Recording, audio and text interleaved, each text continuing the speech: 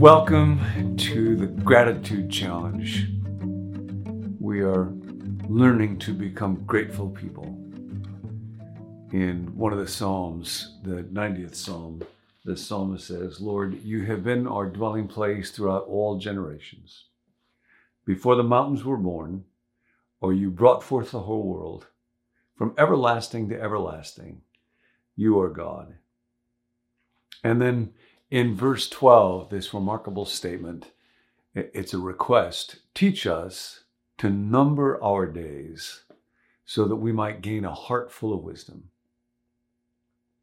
And as we learn to be grateful, the exercise today is going to be precisely that, to number our days. What do we do when we number our days? Well, when you number something, you recognize that there is not an unlimited quantity to it, that you have a finite supply.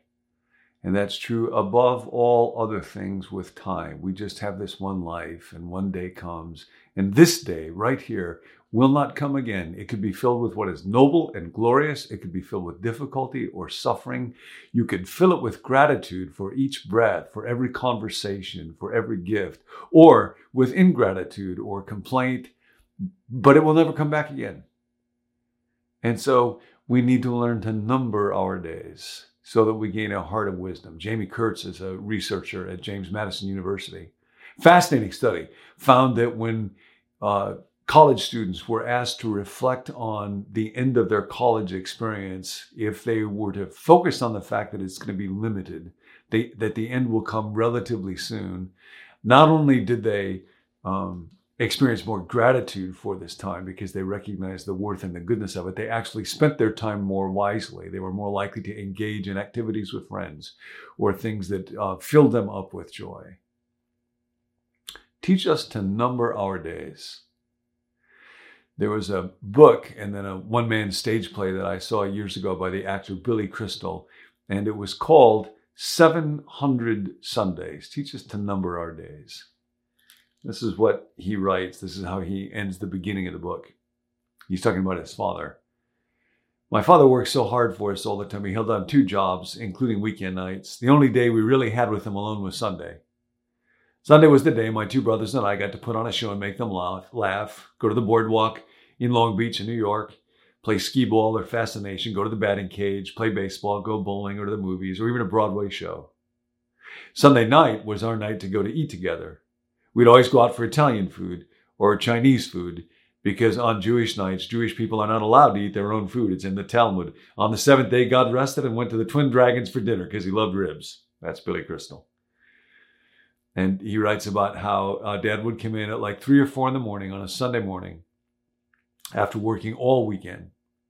Just as the sun came up, I would tiptoe over to their door just a little, and there they would be, Mom and Dad, lying there looking so quiet, so peaceful together.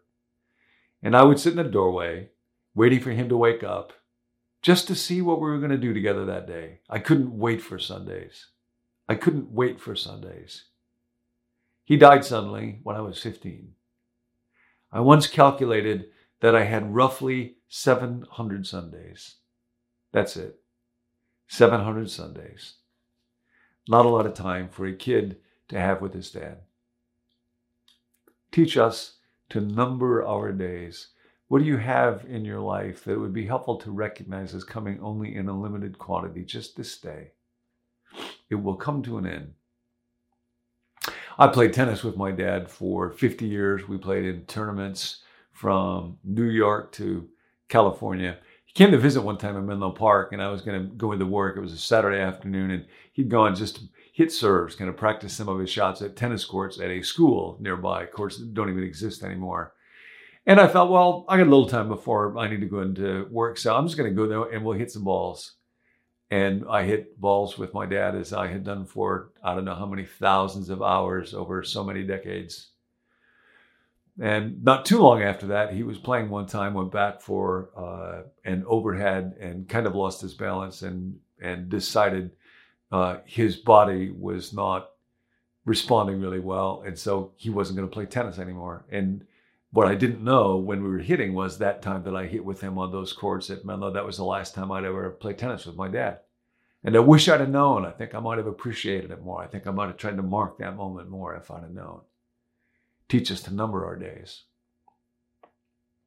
We could still play golf, and we did that for quite a few more years. And then one time we were playing on the golf course in Laguna Woods near where my parents lived. And we got to about the 13th hole, and he was troubled by that time pretty seriously by the cavernoma that would eventually take his life. And when we hit the 13th hole, he just decided, I think that's it for today. I think I won't play anymore today. And so that was the end of the round. And what I didn't know was that was the last time we would ever play golf together. And I wish I'd have known, because I think I would have marked the moment. I think I would have treasured it a little bit more. Teach us to number our days. 35 years ago or so, I was in Whittier one time, and we were staying with Nancy's mom and dad, Alan Verna, and I took Laura to see a movie. Interestingly, recently somebody asked at a dinner party where I was, what's your favorite Disney princess? And I had an immediate response, Snow White. And it's because of that day 35 years ago when I took our oldest daughter to see her very first movie. And it was a Disney movie. And you kind of forget when you're a parent till you take your kids how scary that movie can be. And the Wicked Witch is kind of a scary character. And so I was sitting with Laura. She got quite emotional for a moment. And then she began to sing a song, Snow White did, Someday My Prince Will Come. And I thought about this, tiny little red-haired moppet sitting in that chair next to me. And all of a sudden, it kind of caught me off guard that someday this little girl who right now just adores her mom and dad is going to grow up. And someday, maybe, her prince will come. It's an odd thing in Disney movies. I don't know if you ever thought about this. You might remember Snow White got married to Prince Charming. Sleeping Beauty got married to Prince Charming.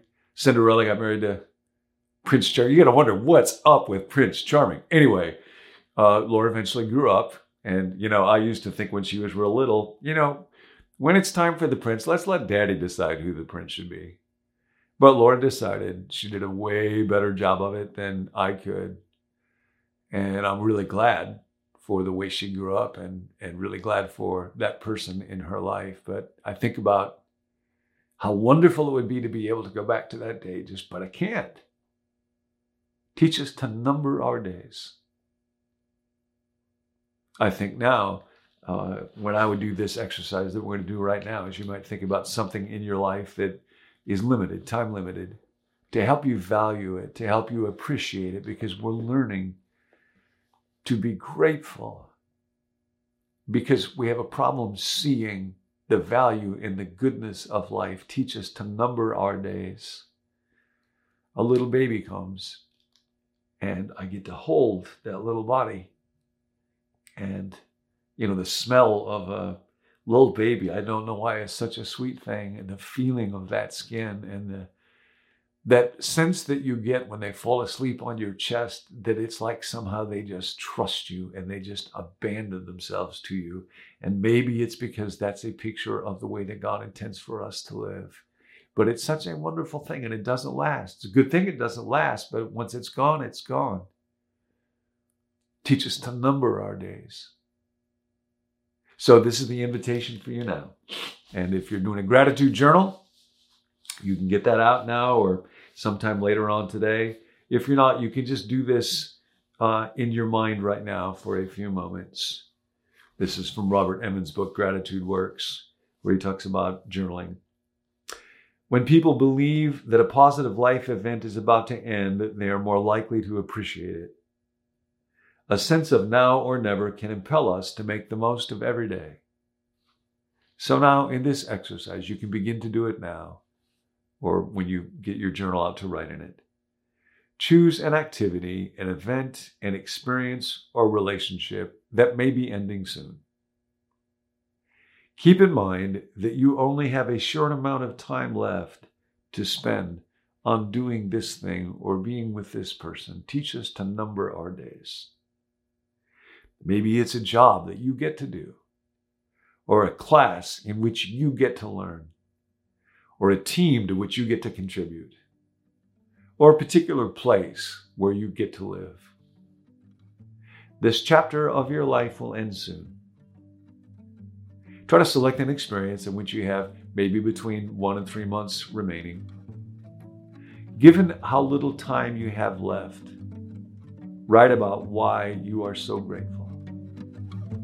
And as you do that, whisper this little prayer, because we can't do this for ourselves. We can't, but God can. God, teach us to number our days so that we might gain a heart of wisdom. As my old friend Quig would always say, we have a lot to be grateful for. Thanks for joining us.